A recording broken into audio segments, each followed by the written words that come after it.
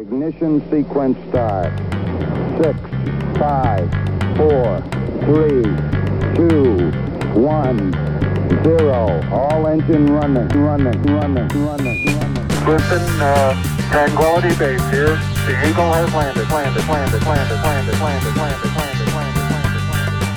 Welcome to the Selected Podcast. I'm your host, Dan Taylor, and clearly I'm taking this voiceover way too seriously. Well, all right. You have found it. This is the Selected Podcast. I am your host, Dan Taylor, and we are the droids you're looking for. Welcome back, ladies and gentlemen. It is episode number 20. I feel like we should be having a little celebratory party here. I mean, we're into the 20s now, and I remember my 20s. Those were some damn good years. But anyway, I digress. Ladies and gentlemen, what's going on? It is, it's the week after Easter here. I woke up this morning, opened the curtains, and was greeted with snow falling in London on the 12th of April. So climate change, it's awesome. And speaking of changing climates, I've got an amazing guest for you this week, so let's just dive right in. She's got a resume longer than, well, I don't know. I had to scroll 17 times to get to the end of it on LinkedIn. So I'm just going to start at the beginning and tell you all about this lady. She is a venture partner at Draper Esprit. She is an independent innovation advisor, connector and advisor, and corporate innovation expert. Sounds like a lot of jargon to me. I'll ask her about it. She is a member of the Digital Leaders Europe with the World Economic Forum, and she sits on more boards than you can shake a stick at. But here we go. You ready? Bootstrap Europe, the European Innovation Council, Cognition X, Risk and InsurTech, Insignia, LucidWeb, The Work Crowd, Startup Europe, Tech London Advocates, Global Tech Advocates. She has sat on the digital boards of major corps Centrica and Shop Direct. She is old school cool with Microsoft, where she was the business productivity advisor and then the VC emerging business lead. Oh, and she's also the former senior vice president of the Silicon Valley Bank in London. Ladies and gentlemen, you might have guessed already, this is the one, the only, the incomparable Bindi Karia. Hi, Dan. How are you? It's so nice to hear your voice and see your face. It's been a long time, hasn't it? It has indeed been a long time, and let's be honest, this voice, it sounds even better than the face looks, right? That's why I don't do video. Well, but you've got a voice for radio. What a wonderful, thoughtful intro. Thank you for making me sound so good. Well, thank you for having a LinkedIn profile that read like a book. I mean, I only took a snippet of the boards you're on, but Bindi, there's only 24 hours in the day. How do you do that? I don't know. I'm just really good at planning and organizing. And cocaine, right. Okay. Far from that. No, people have always said I'm sort of built like a mini nuclear reactor. So I just have a lot of energy. And I think the other thing is a lot of the boards I sit on, the way the time commitments work, it's not, what's the word? It's just not 24/7. Sometimes they won't call me for 6 months and then they'll call on me for a lot of deep work and then they'll leave me alone. And then some just need me constantly. So it just really, really depends. So some are high demand and some are less demanding. Well, I feel like I should do this intro over again because I want to introduce you as Bindi the Nuclear Reactor Karia. That's going to be your new title. All right, you're going to drop that on LinkedIn. Yeah, as christened by Dan. None other. You heard it here, folks. Bindi, how's it going? What's shaking, lady? No, long time no see. Well, Where are you? Are you in a greenhouse? Yeah, I'm kind of in the upstairs part of my little tiny London flat. Right. And it looks like a greenhouse, but it's just some spare space. Or it's the coolest closet I've ever seen in my life. Yeah, it's part closet, part yoga studio, part, exercise studio, and also my office, all in one. Because there's no storage in my flat on the main floor. So this has become it all. And a little roof deck. So it's sort of kept me going through the lockdown. It's very cute. Well, I was just going to say, as far as storage in London goes, every square inch underneath my bed is occupied. And every one of those shelves that you can see behind me, they are packed full of stuff. So I totally understand. Everything good, though? Everybody safe and secure? No COVID? The family's all right? You're all right? Yeah, I'm okay, safe and sound. But, unfortunately, I did catch COVID March 7th weekend last year. I was one of those ski bums that went and caught it, but none of us knew what was going on back then. So, Oh, right, yeah. yeah, I'm well and recovered now from that. It was a full year ago. Did suffer a bit of long COVID, but, feeling a lot better. And actually, Dan, it's April 12th in London, and you know what that means. Things are opening! Well, that's why we're recording tonight, because we're not going to be one of the idiots that goes down to the pub. I did just head down to my local Sainsbury's to get dinner, and I passed by 2 pubs on the way, and they were both overflowing. Well, think about it. In London, Tier 4 was December 19th, or December 20th, 2020, Right. and nothing has been open since then. So Londoners, we've been starved of, social life. Yeah. Since then. That's a good 5+ months. So I kind of think we deserve it, and I think we're being vaccinated, and I think people have been pretty good. I've done a lot of stuff outdoors, but do you know what I mean? People have been pretty good. So let's hope we behave. Let's hope we behave so you don't get locked back in again. Well, funny you mention that, because I heard a rumor that you went somewhere. Where did you go? I don't know. I don't know what you're talking about. Me neither. Rumors. This is a great album by Fleetwood Mac. I went to my roof deck to be outdoors, Dad. My roof deck. Right. My little tiny roof deck that's basically the size of a yoga mat. I'm picking up what you're laying down, lady. Okay, moving along. I ask all my guests about their other. What is your other? Well, I think like everyone else, I cooked a lot. But actually, we kind of went next level. So we created a Zoom cooking club with a bunch of other tech founders. And instead of we called it Come Dine With Me, we called it Come Dice With Me, because it was part of the ICE community, which Dan, you know very well. Wow. The International Conclave of Entrepreneurs. And I'm surprised you didn't go with Come Wine With Me. Well, we also did that too. We did a lot of wine. But actually, we graduated to the level of Michelin level cooking. So we did a Tom Carriage Hand and Flowers cookbook 2-course Michelin meal. And I posted that on my Insta actually. And that took us 2 nights to do, but it was so much fun to learn how they cook and what it takes to be a chef at that level. And oh my God, I have a whole newfound respect. And boy, oh boy, I'm going to go to these restaurants and eat there as opposed to cooking it at my house. But yeah, I learned to do that a lot. I walked a lot because post long COVID, my lungs were a bit sort of messy. So I did a lot of walking. And I think I use this really cool app called Sweatcoin. And Sweatcoin, you get points, like virtual coins for walking.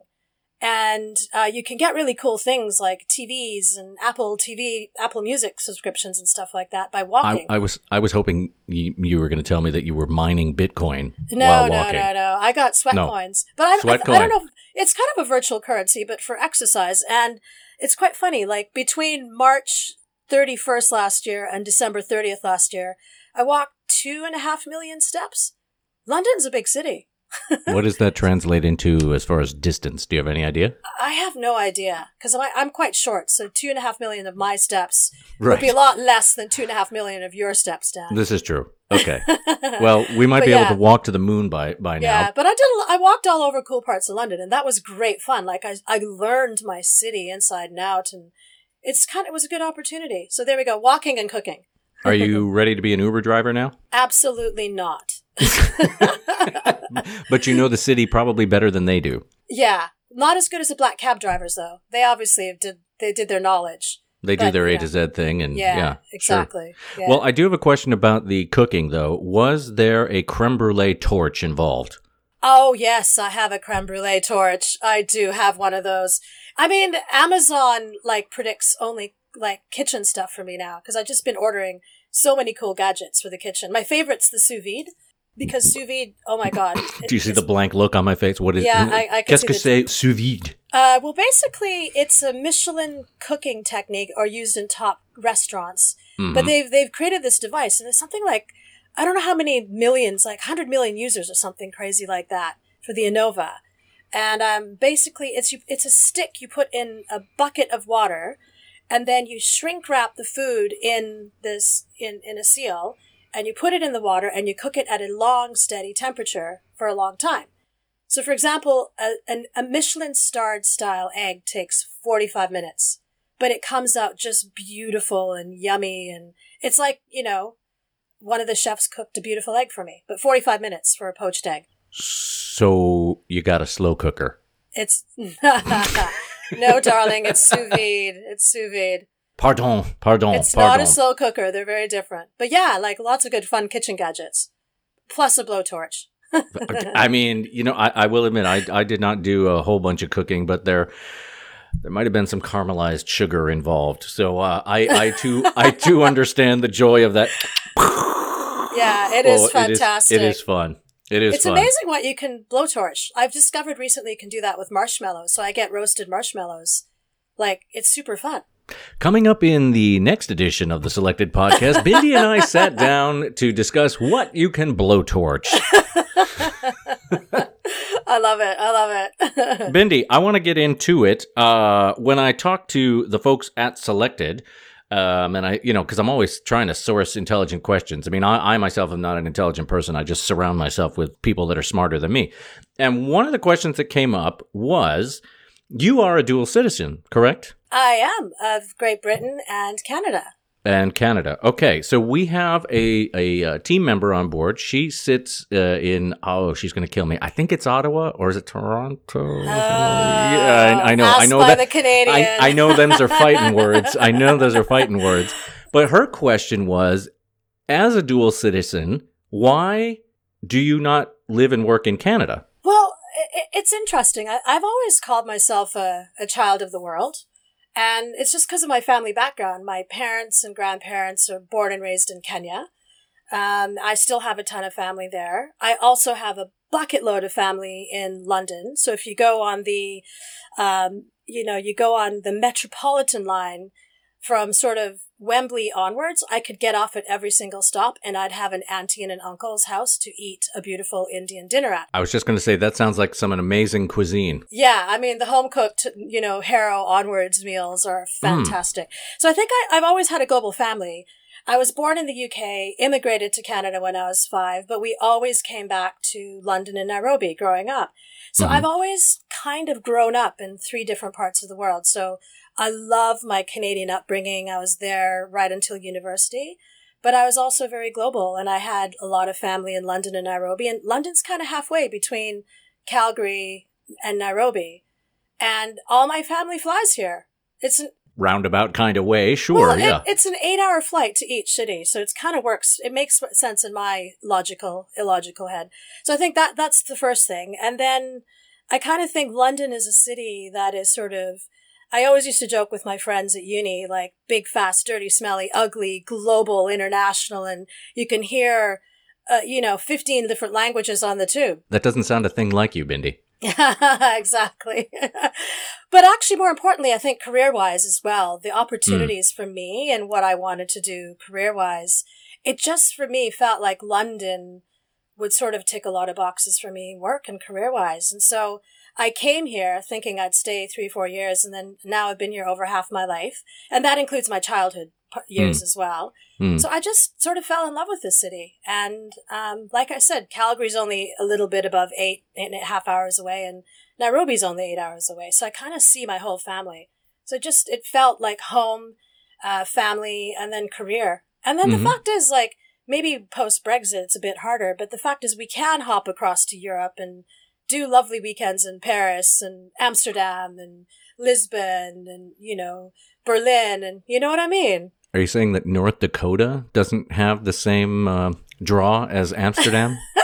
Well, south of Alberta is Montana. And Montana That's what I said. Good skiing. Montana. Yeah, Montana has great skiing, right? Big Sky, right? Yeah, but it's got superb skiing. So the thing is, I still have Canada and I can still do that.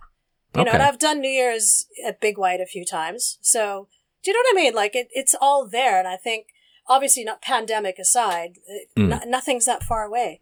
So I kind of have the best of everything. And my dad and brother are still in Calgary. So it's still home for me. And a lot of all my best school friends are still there. So it's still home, right? Like I'll always be going back, but I just like that I can be international, and it just suits who I am as a personality. So there we go. That is one hell of a complete answer. I will ask though, because I think you are the first Canadian I've had on board, which is good, Hoser. So, hey, listen, hey, Hoser, take off, eh? Listen, what I want to ask you, Bob and Doug, eh? No, we're not going to talk. Oh, well, no. Take off to the Great White North, eh? Hey. So what you do is you get a little baby mouse, eh? And you put them in there in the beer bottle, eh? I'm pretty sure just some of the younger generation. For those of you that have no idea what the heck we're talking about, strange brew. That's all I'm going to say. But Bindi, as a Canadian living in London, so you can view it from the outside and the inside, what are some things that are missing in the VC/tech ecosystems in Canada? Why is Canada not a major player? I think it's a great question. I had to really think about that. Maybe there's a couple of things. Maybe because there's a Canadian brain drain down to the US.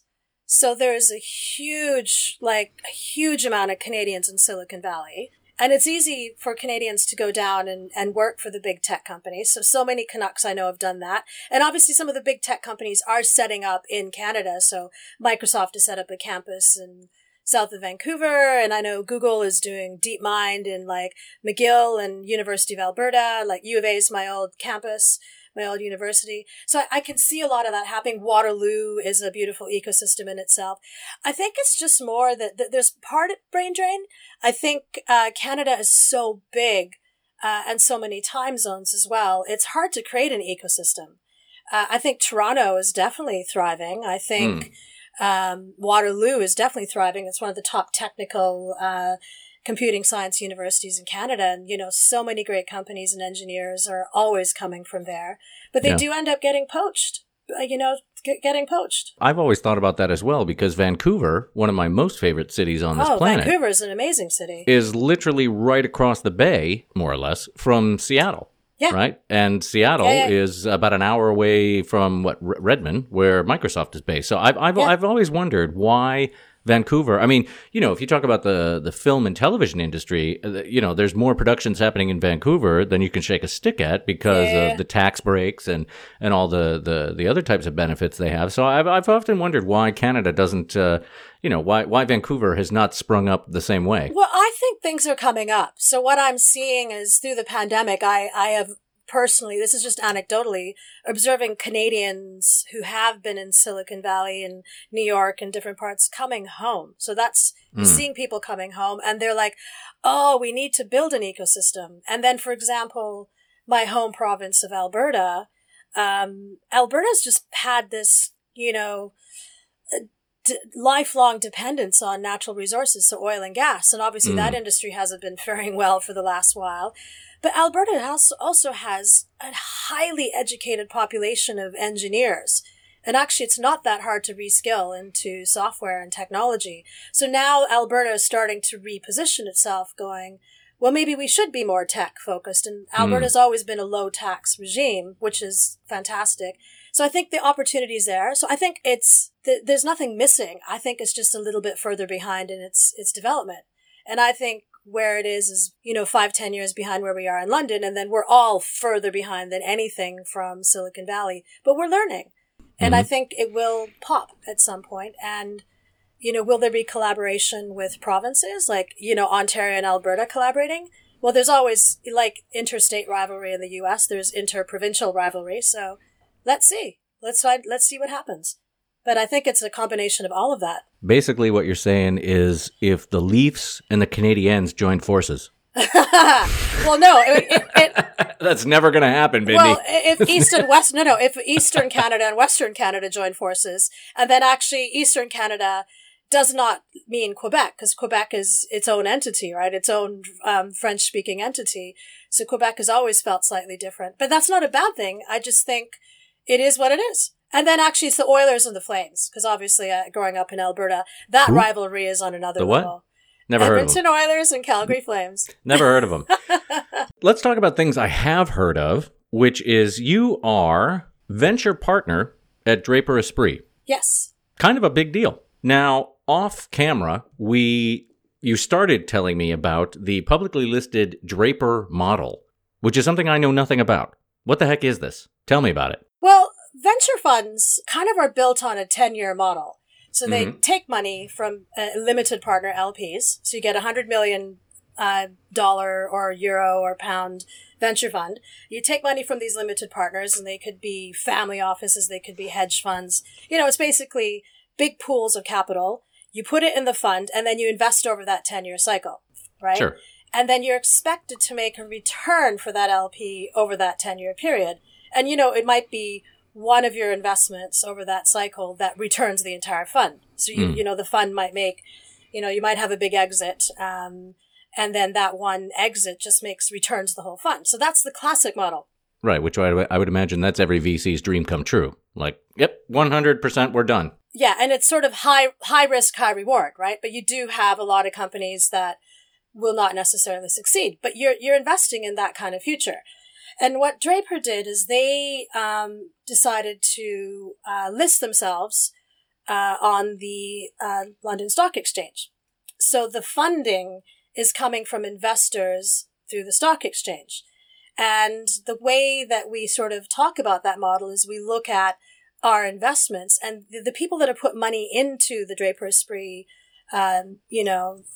fund as such, are ones that are like, well, we want to get an insight into future rounds that we could invest in, right? So the ones that want to do $100 million plus transactions that a fund of our size can't do, but they want to see what's coming down the pipeline.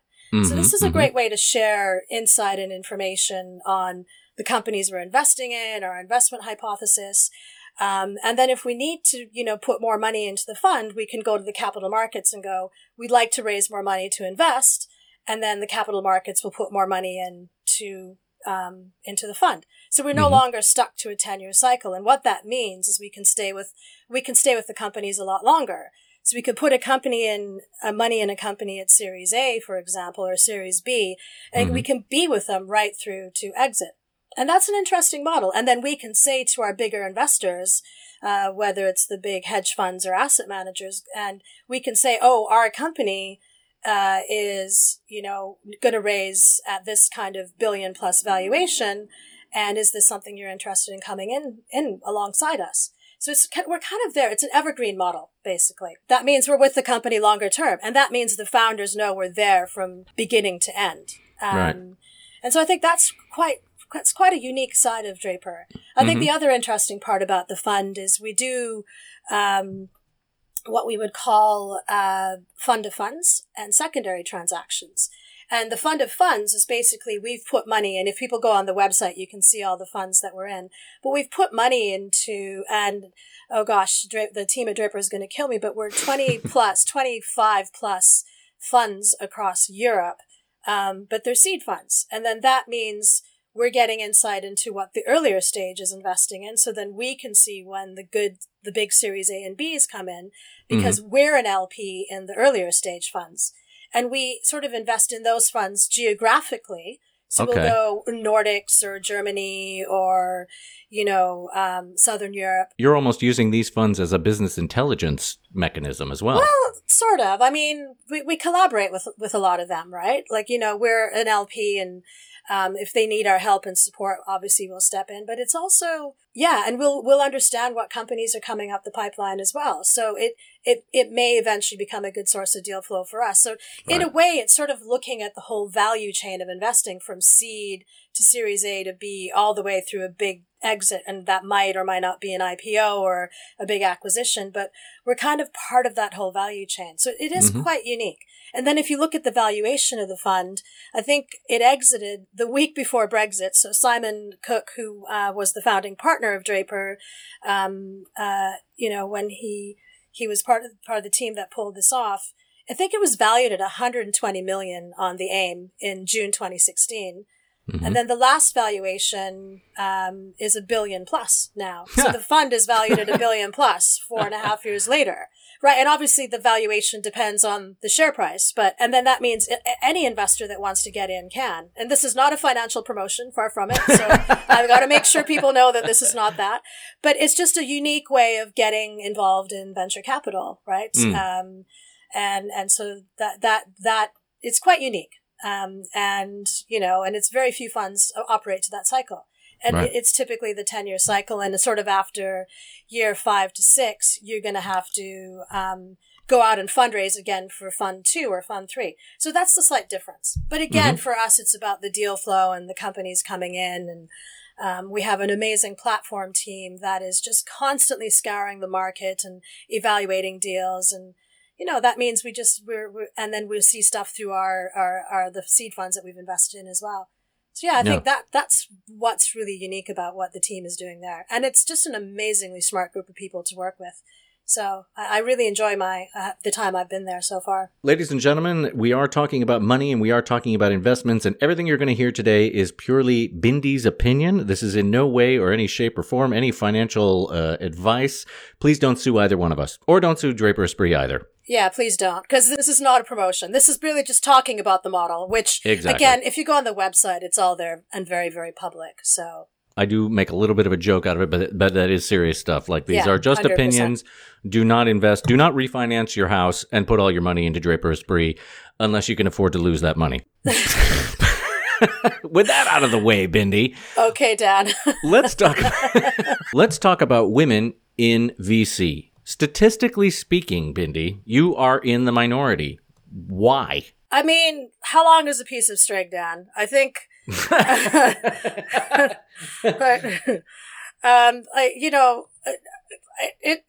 a tough one. Like, let's share some numbers here, right? I think we both have been looking at numbers, and just bear with me as I scroll down here.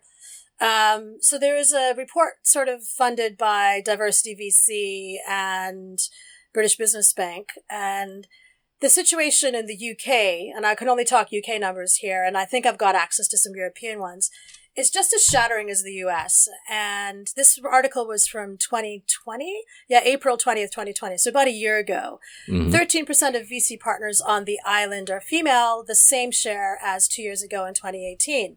While the gender ratio is improving solely for junior ranks from 20% females in 2017, 37% in 2019, the upper echelons, the decision-making power hasn't shifted at all. I think that is a reality. I think that's the first observation I'd make. I think that is starting to change. Yeah. So to give you some observation on how it's starting to change, I am seeing more women being promoted to partner because they have started at more junior levels and they've worked their way up. I'm seeing more women being recruited into partner level. And certainly the headhunters have all been briefed.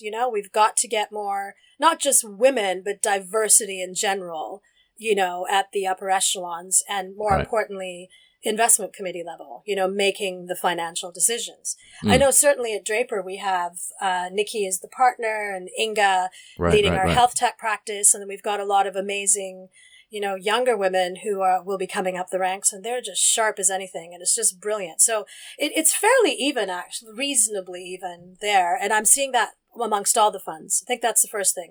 I think ESG is a really big, thing where more and more, funds like the LPs are now realizing they have to invest in funds that really do have more of that diversity. But this is still not yet happening, and the numbers sadly do speak for themselves. So there was that report on CEE, European Women in VC, and then talking about 1% there. And then the brutal reality is the LPs, the limited partners, are still not anecdotally putting money into women-founded VCs. So women-founded VC funds. I know anecdotally, I won't say names because obviously confidential, but of at least 3 female-driven funds where they're turned down by the LPs. And then, and we're like, why? And a lot of it has to do with the metrics that they assign. And that's around, well, you have to have a track record of, like, have you done this kind of angel investing and what kind of returns have you had? And that's classic LP behavior. But actually, we need to think about other metrics, like in terms of what is your networks level? What is your operational experience? Like these kind of other metrics that are less, not restrictive. Restrictive is the wrong word because, you're financial. You got to make a return. That's just a fact of life at VC. Exactly. Right. But if I give you my money, I want my money back eventually. Yeah, exactly. And preferably more of it. Yeah, exactly. Like you want an X return or a multiple on what you've put in.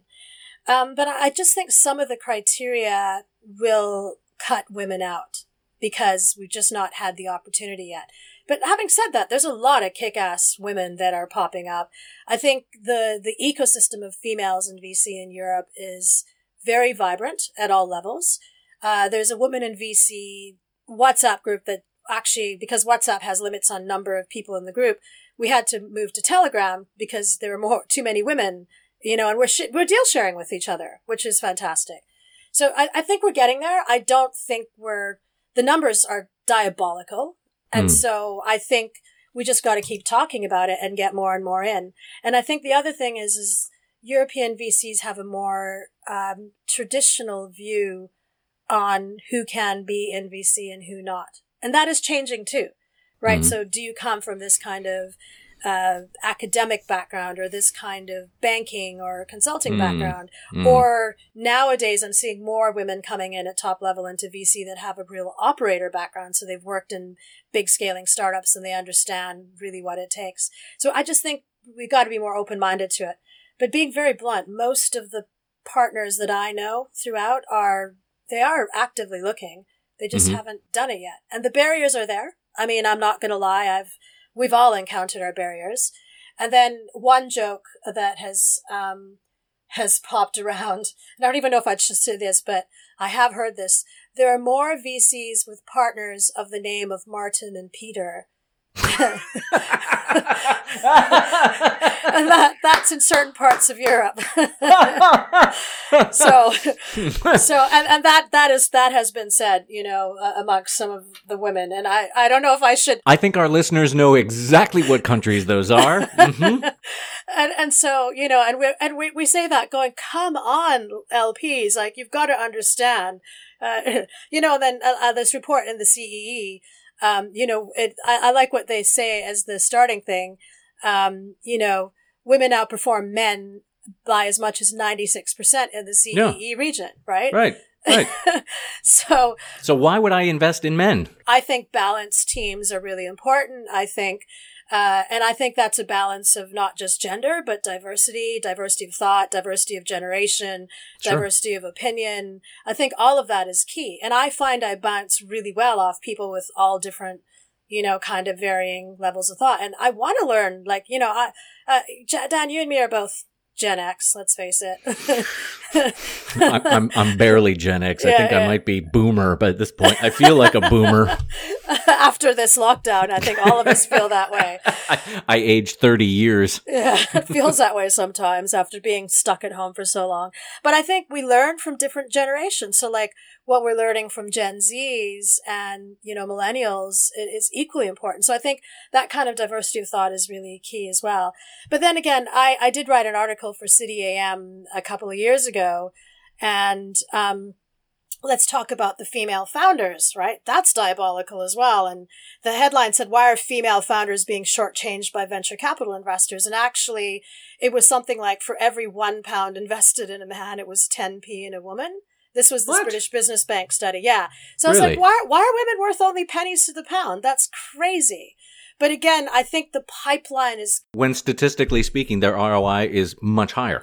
Yeah, exactly. But I think until we fix the value chain, the whole value chain from LP to investor to founders to, exec teams doing that, the whole thing needs to be fixed, Dan. Right. I think that's what's up with women in VC. I think it's just women in general. And then I know some of the work I've done on the EIC. I chair the diversity and inclusion part of the European Innovation Council.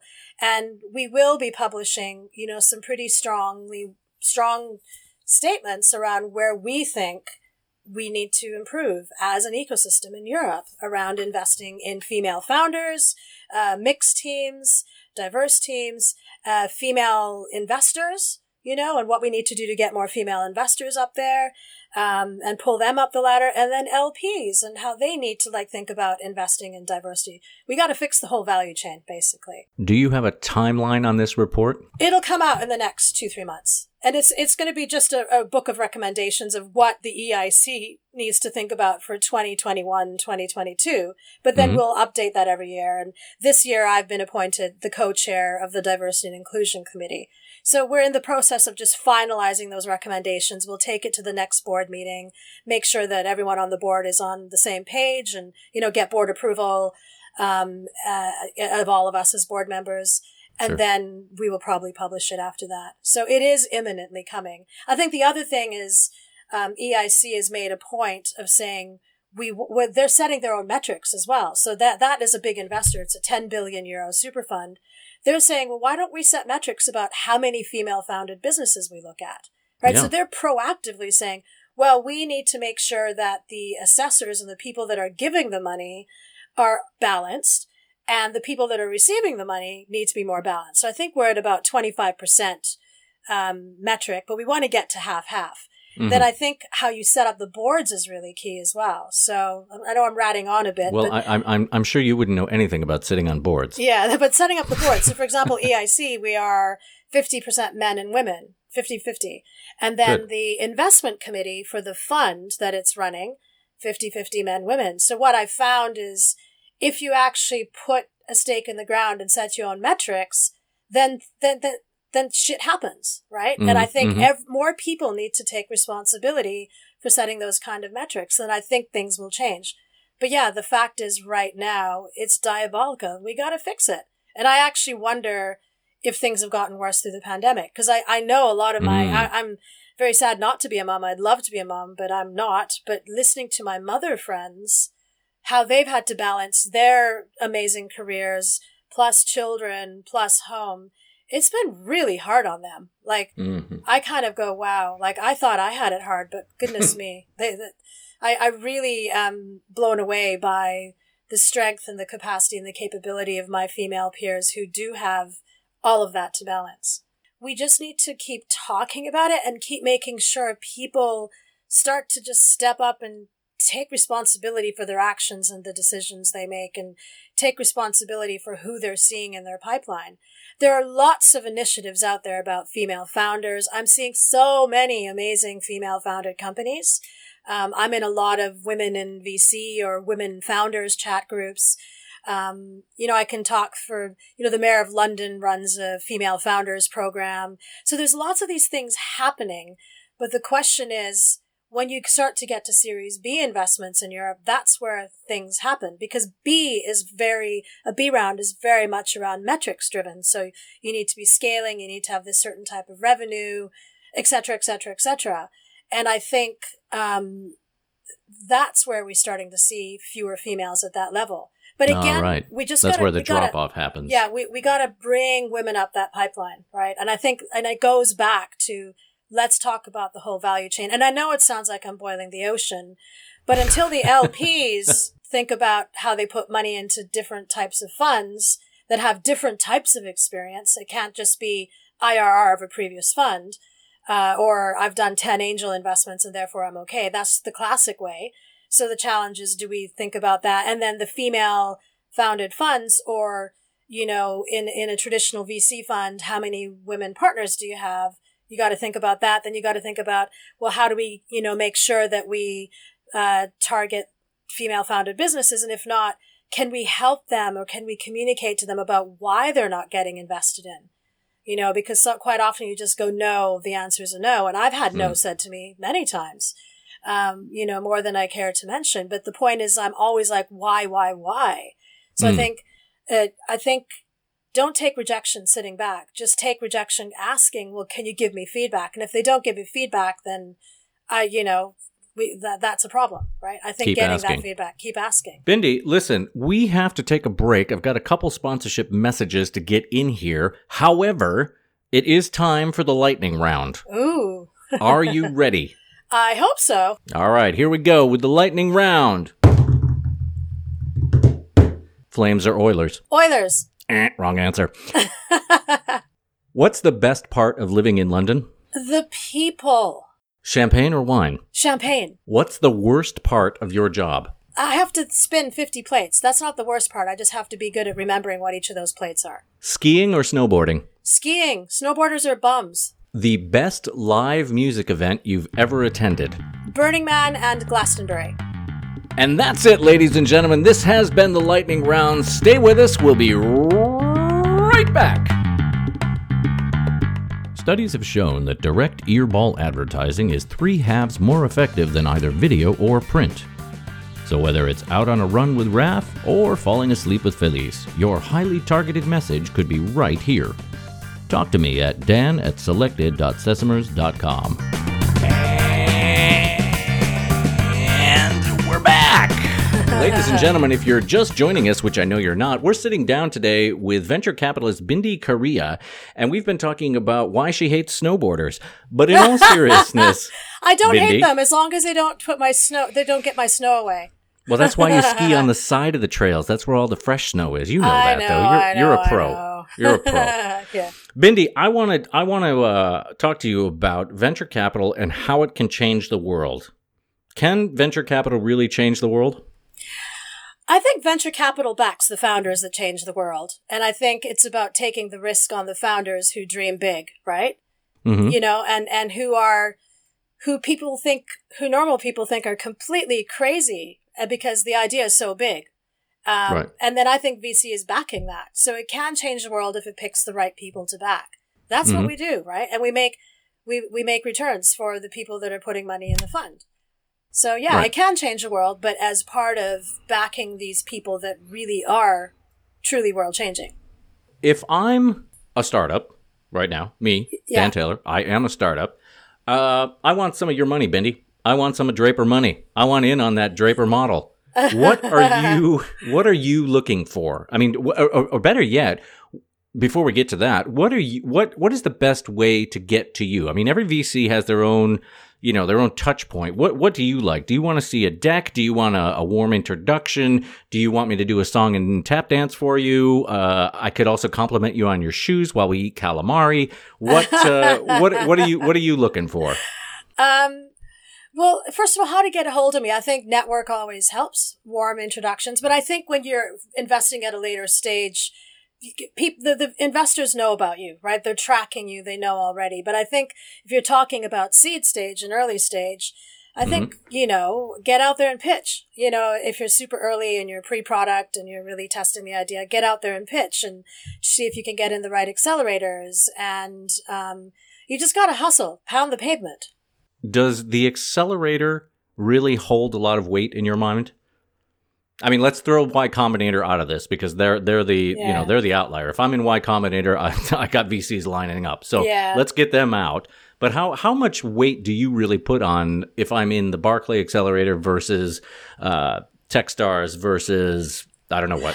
Well, I think it's how connected they are into the rest of the ecosystem in the value chain. I know I've been banging on about value chain, but do they have the connections to the VCs? Do those investors come to the pitch days? Or, for example, more and more VCs are pulling together platform teams, and those platform teams will go and understand who are the companies coming out of this. And do they recruit quality people? Right? And do they recruit, Entrepreneur First isn't an accelerator, it's a company builder, but we know that every investor will look at an EF company so I think it's a combination of everything, but actually it's the network that they have that's important and the doors that they can open and help you as a founder. So I think that's the investigation you need to think about as a founder is, can they get you in front of investors? Maybe they have a network of business angels because that's what you want is a business angel investment because that's the stage of company you're at. And therefore, and then what's their track record as well? So that's kind of the due diligence founders should think about when talking to accelerators, and then you'll know and see like a lot of these, obviously, folks like Techstars are super highly regarded. And, if you look at the people running the Techstars programs, they have their own investments and they have their own incredible experience and the value they add to the founder at that stage is so important. And they have the network, they can open the doors. So, and then the platform teams and the VCs will be out there in the market trying to originate deals, like bring in the deal flow and go, this company, this company, this company. And then, that you go through that in the Monday meeting, because that's what the VC Monday meeting is about, is you go through deal flow, and go, who do you take to the next level of discussion? There's a Monday meeting for VCs? Every VC has a Monday meeting. I want in on the Monday meetings. Oh my goodness, what I wouldn't give to be a fly on the wall at the next Draper Esprit Monday morning meeting. I think everybody has those meetings because that's also investment committee time as well, right? That's because everyone will be in the office on Mondays, and that means Tuesday to Friday they're at board meetings or conferences or it's the travel time, right? And obviously Sure. now that's different, but that's just always been the rhythm. And other Right. VCs might operate differently, but Mondays, means typically you're coming straight from home because you've been home for the weekend or whatever. And then Tuesday to Friday is the rest of the stuff that you do, like working with the portfolio, going to board meetings, Pounding the pavement. sourcing deal flow, and then you bring it in and everyone talks about it on Mondays. So Oh, all right. Yeah. Well, you see, one of the reasons of we behind had this that podcast. at SVB too, by the way. Did you? Yeah. SVB, we had Monday morning meetings as well. So One of the reasons behind this podcast, I'm actually making a secret play to become a venture capitalist. So I'm just talking to all the VCs I know and want to know, and getting all of their secrets and their best practices, so that about a year from now I can walk into a $100 million fund. just bring in the right deals and you're good to go, right? Bring in the right deals. Yeah. Listen, speaking of the right deals, though, a couple months ago I talked to Sheil Minot from Better Tomorrow Ventures, and he gave me a list. What do you have? Like 6 terms, I think, that he is looking for in every single investment that he makes. He's looking at team, he's looking at the tech, total addressable market, traction, terms, and taproom buddy. Does that sound about right to you? Yeah, I mean, I can certainly give you the metrics, the things that we look at. So it'll be obviously the business overview and who are they and what do they do. Do they fit into the investment thesis of the fund? Because every fund has a different type of investment thesis, and a lot of research goes into the market and understanding what are the gaps in the market, and therefore what are the technologies that address that gaps, and therefore what should we invest in. So, looking at the investment thesis, the size of the market and what the market is about, and is it scalable? Like, can they scale to $1 billion company? I think that's really, really key. And will this product be able to do that? And you see it enough times, when and if not a company can scale. So I'll give you an example. I'm in talks right now to potentially join the board of one startup. And literally when I spoke to the founder, a female founder, because I mainly deal with female founders, what I would say is I literally just sat back and listened to her talk about what she was trying to do. And I'm like, oh my God, if you nail this market size is exponential. I got so excited. I'm like, oh my God, I want to be part of this. Please, let's make this happen. You can't tell me what that startup is, can you? I can't yet, but yeah, at some point. But I was literally like so excited by the opportunity, and you kind of go, this could be interesting if you nail what you're going to do, right? And I think that's the whole point is it's about the execution, right? So the ability to execute. So that the market size is really key. So really having an understanding of your market and where you fit in is really key. The product, so understanding where your product fits is a part of that. Is it a deep tech play and that's truly unique and the IP is very protectable? If not, is it a product driven play? And if you execute it properly, then, your product will win. As a result, you look at customers, traction and pipeline. So for us, traction and customers and pipeline is key because when you're scaling, you want to know, can you go from 5 million revenue to 10 million revenue to 50 million to 100 million? Because then you realize that that's really key. The team is very important. So, it doesn't matter if they're young or old. It's more about, do they have the ambition? No, do they have the ambition, right? So in some markets you go, well, they have the experience and the network and what it takes to execute, because financial services, you kind of need to know and understand regulation and all of that. And so you kind of do need a few gray hairs on you to understand that environment. Or if you're a young founder and ambitious, you know that you need to get the gray hairs surrounding you to help you scale to that next level. So the team is really, really key, right? And so to all you kids out there, if you're looking for some gray hairs, I'm your guy. I've got enough of them. Yes, I noticed you got a little bit of a shadow there, Dan. A little bit. Bindi, I'll tell you what, lockdown has not been nice to me. The hair used to be purple. I'm just going to go full silver with it now. Oh, good. Why not? Silver is very dignified, Dan. It's all good. Silver fox. The last one is two things. Financials is very key of the company. So, revenue and cost and customer acquisition costs, all those key financials and metrics you need to have a good insight on. And this is for more a later stage, but understanding that you need to know the metrics to meet as you grow. And then, that's it. And then we kind of need to understand in-house, like our deal and where we think we can get the return as a part of that deal. Like, where do we think we can make the money back longer term? Mm-hmm. And then, that's it. So Shields basically got it right. And, I like the Taproom compatibility. Taproom Buddy. Yeah, that's nice. But, I think if you're a mother in VC, how hard will it be if you've got the kids at home and all of that as well? I'm not sure that should be a metric. It should be, So I need to explain that one. And what that one is I came up with that one on the spot, actually. And Shio was saying he had the ways to remember this, they all started with T's. And then he said, the last one I have, it's not really a T, but he said, if I'm being completely honest with you, I have to get along with the person. We're starting a relationship here. I have to make sure I can hang out with this person. And he said, 100%. Can I go have a beer with that person? I said, well, that doesn't start with T, but how about Taproom Buddy? So we came up with Taproom Buddy. Okay. So as long as you feel comfortable and, you'd go have a beer with the person. It's a relationship, right? So you're sitting on the board of that company for a long time and you're working with a founder, and there can be highly stressful situations. So can you work with that person through thick and thin and through stressful situations and through distressed times, but also through fantastic high growth times as well. So okay. I like that definition of Taproom Buddy. You also might want to go visit taproombuddy.com at your leisure. Just saying. Oh, I'm not sure. Will it set off the alarm bells, Dan? It is a beautiful day here in London. It is the first day we've been allowed out of our cages. I have kept you here for far too long as it is. I know you're going to Taproom Buddy right now. Oh my God! It says Dan Taylor Photography. Oh, you cheeky one! You like that little? Little? Buy the URL, put a redirect on it. Yeah, Dan, that's very good. Well done, mate. Yeah. Thank you very much. Listen, Bindi, I want to let you get out and go enjoy a beer with your a champagne with your Taproom buddies. So listen, let's wrap this up. I got a couple questions for you. What is the one question you always hoped someone would ask you, but they never have? How are you, Bindi? How are you feeling? Because people kind of seem to think I'm really strong. And, we're all vulnerable. So I'd like to just, have people check in on how I'm doing too.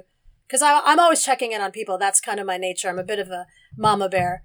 So this is true. Nobody really checks on the nuclear reactor until it melts down, right? I mean, I'm just saying. Should we be calling you Chernobyl now? I don't know. No, I'm not melting down. Far from it. Definitely far from it. My next question is, when can I buy you a drink in person? Well, London's open, like at least outdoors. I'll be right over. Whenever we can meet outside for a drink. All right, good. We can meet halfway, and then so in the next 2 weeks, Dan, let's find Fantastic. a night. Let's do it! Yay! Woo! I can't wait to see you, my friend. Bindi, do you have any last thoughts for our listeners who are mainly those people like me who want to get into VC and or startup founders? Who cares if people say no to you? Just keep going. Like, don't let any no's or walls that hit you get in the way. Just keep at it and just learn from the no's and pick yourself up and carry on. Because, resilience is important. And I think if you have that kind of ambition and that positive forward thinking, I guess then you're going to be okay. Don't let it get you down. In the words of Winston Churchill, if you're going through hell, keep going. Absolutely. Bindi, we are almost out of time. I'll tell you what, take us out. Tell the old folks like me where we can find you on the emails or the LinkedIns or however you prefer. Tell the kids where they can find you on the social meds. And most importantly, tell me where I can find you on TikTok. Well, I am at Bindi Korea on TikTok. I haven't TikToked in a year. You are the first guest I've had that has a TikTok account. Yeah, but I haven't TikToked in a year. But I have Skrill's TikToking because that was sort of the first lockdown. I don't even know what that means. Oh yeah, you should. It's funny. So I do have TikTok, but I haven't done it in a while. So I'll get back into it. At Bindi on Clubhouse, at Bindi K on Twitter. And then if you want to email me, best bet is just contact me through LinkedIn. I'm always reading my LinkedIn messages. because I find it's a great way to connect. And we can go from there. We can find you at Bindi Korea on LinkedIn. Yeah, Bindi Korea on LinkedIn. Yeah.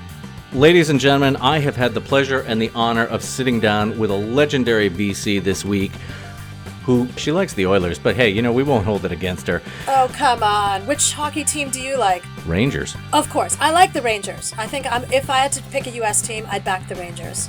So I'm on your page with that. This is why we get along so well. Ladies and gentlemen, that's going to do it for this week. This has been episode 20. I am your host, Dan Taylor. This has been the Selected Podcast, and I am out of here.